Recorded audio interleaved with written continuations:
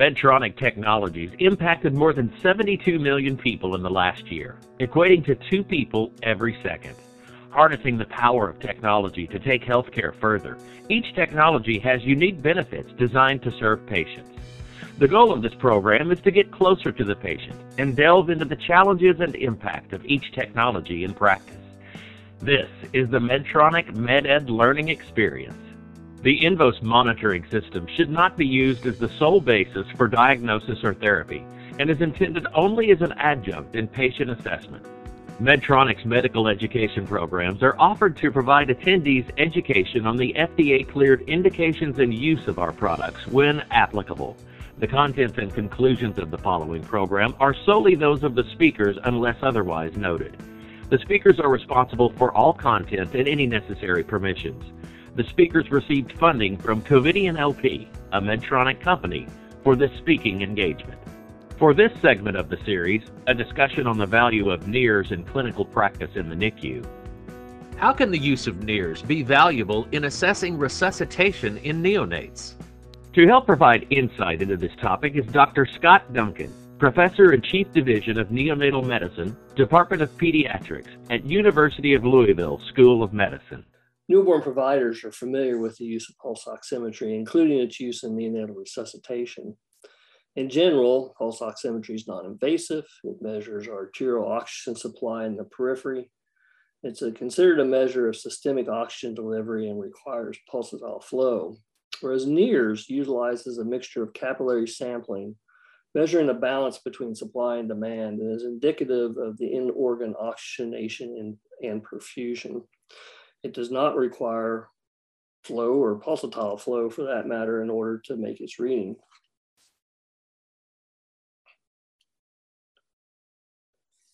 Near-infrared spectroscopy measures the real-time venous reserve capacity following tissue oxygen extraction in a specific region or tissue under the sensor. Here we see a sensor measuring cerebral oxygen saturation. There's both a shallow pathway, that is the shorter distance photodetector, and a deeper pathway, a further distance photodetector. In this illustration, the short pathways is subtracted from the deep pathway so that the tissue of interest lies at about 2.5 centimeters below the probe. This is the tissue that's interrogated and avoids contamination from the skin, the bone, and the dura when monitoring the regional saturation of the brain. The brain is a high extraction organ, and the kidney is a low extraction organ, such that the renal saturations tend to be higher than cerebral saturations. This graph is pretty busy, but let's walk through it. The x-axis shows time in minutes after the birth of this 24-week preterm infant. The infant was considered floppy, cyanotic, and apneic after delayed cord clamping, which is marked DCC. The lines labeled CC were chest compressions.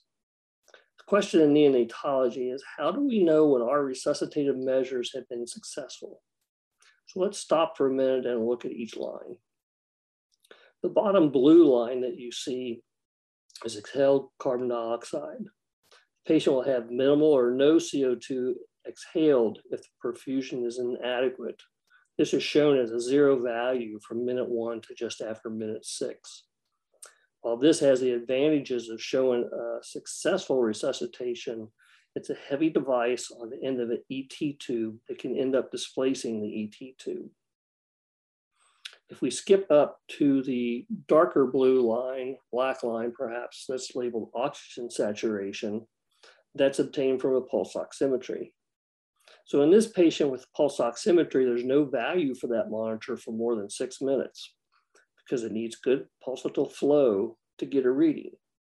Also, just because the pulse ox may show a good saturation, the tissue we worry about, the brain, may not have enough oxygen delivery yet. Now, the line highlighted in orange shows the cerebral oximetry. Unlike the pulse oximetry and exhaled carbon dioxide, it has a value from the beginning of placement. It also measures the organ that we care about most, getting oxygen delivery to and during resuscitation, and that's the brain. Also, unlike the exhaled carbon dioxide monitor. It's applied to the forehead and doesn't risk displacing the endotracheal tube from the airway. So this technology, we think, may be useful in the delivery room because of these advantages. So in this situation, bag and mask ventilation didn't improve the infant's condition. CPR was initiated and the infant was successfully intubated after 2 attempts between cardiac compressions. Return of spontaneous circulation was observed after the second intubation attempt.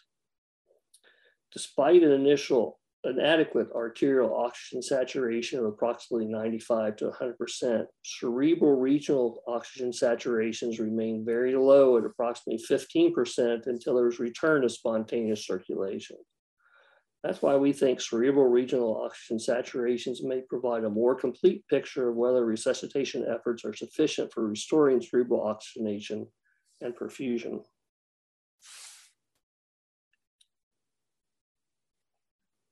Well, that was an illustrative case. There are studies that might support the use of cerebral near-infrared spectroscopy in resuscitative efforts. This study explored regional cerebral oxygen saturations in preterm infants initially stabilized with 30% O2 concentration over the first 15 minutes of life.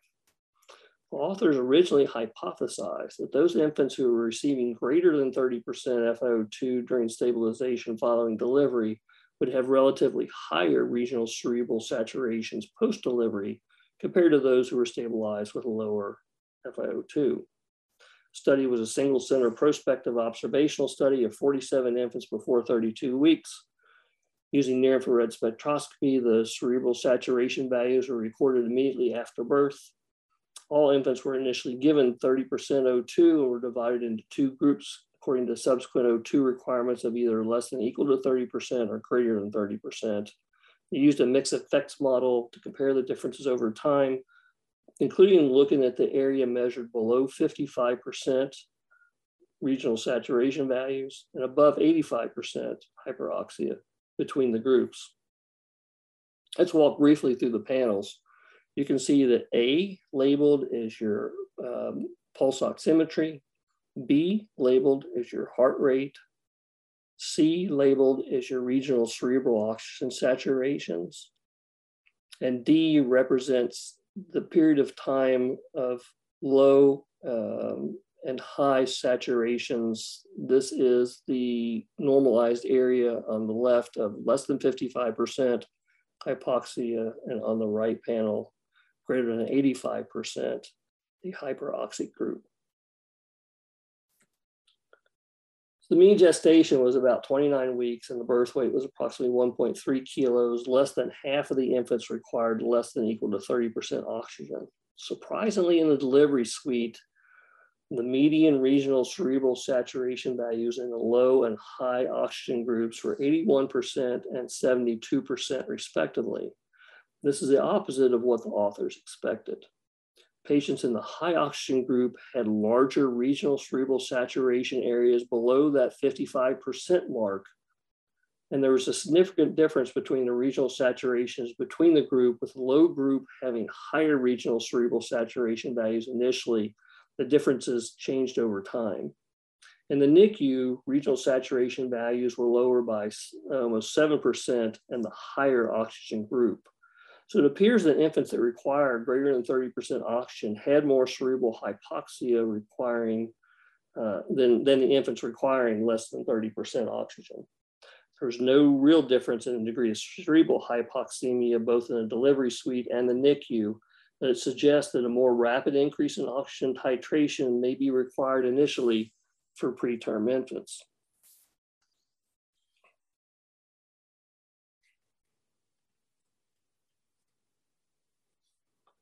This study investigated the occurrence of periventricular or interventricular hemorrhage in preterm infants and its potential association with cerebral regional oxygen saturations during the immediate transition. This was a 2-center prospective observational cohort study where cerebral regional oxygen saturations were measured with near-infrared spectroscopy in preterm infants of less than 32 weeks gestation during the immediate transition period, the first 15 minutes of life. In addition, arterial oxygen saturation and heart rate were monitored with pulse oximetry.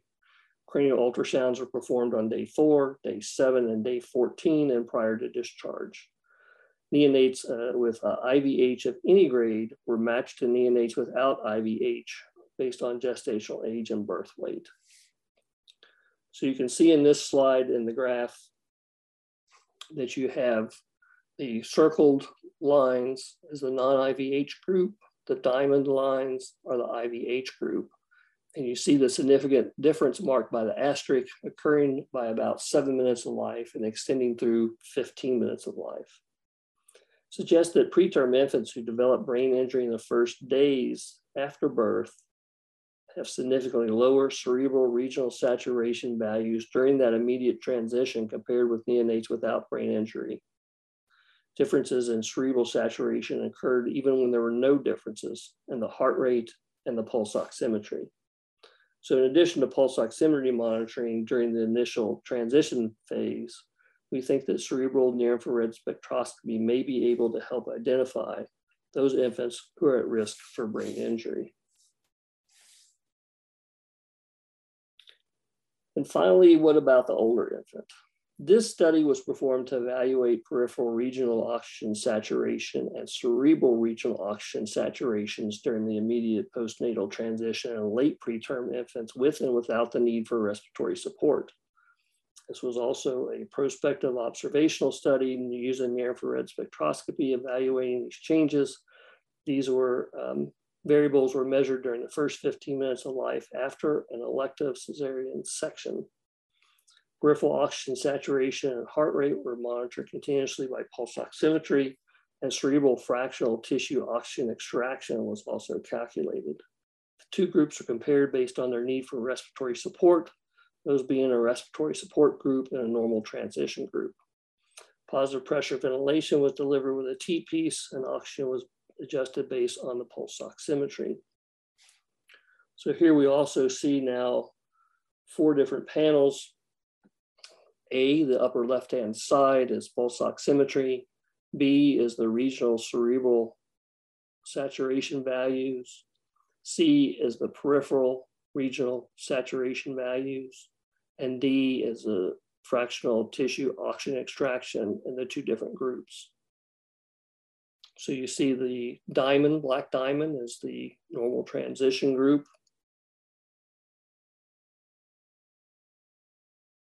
And the open diamond, open circle is the respiratory support group. Those marked with asterisks shows a significant difference from the 15-minute value. Those marked with a small cross shows a significant difference between the 2 groups. There were a total of 42 infants, 21 in each group, the normal transition group and then the respiratory support group. Changes in heart rate were similar between the 2 groups. Pulse oximetry and regional cerebral saturations and regional peripheral saturation values were consistently higher in the normal transition group.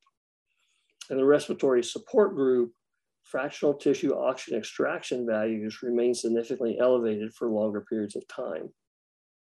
So this systemic analysis of regional peripheral saturations, regional cerebral saturations, and fractional tissue oxygen extraction in late preterm infants found significantly lower oxygen saturation values in infants who received respiratory support compared with the normal transition group. And the authors hypothesized that the elevated fractional tissue oxygen extraction values in the respiratory support group represented compensation for lower oxygen delivery. So there's several different studies that suggest the efficacy and utility of near-infrared spectroscopy in the delivery room. I'll take you back to the slide, the case that we looked at the beginning. Given the 3 preceding slides, can we infer anything on this specific case? Thinking of the first study, this infant may display a relative cerebral hypoxia requiring rapid escalation of oxygen delivery. Further, the infant may be at higher risk for intraventricular hemorrhage, and the infant may demonstrate higher fractional tissue oxygen extraction values due to decreased delivery of oxygen. The stable pulse oximetry and improving heart rate may provide a false sense of security in the ongoing care of this infant. So the question I leave you with, would the knowledge of the cerebral regional saturation values have changed your approach to care? Please tune in next week for a new segment from this series wherever you find your podcast. This is the Medtronic MedEd Learning Experience. Thank you for listening.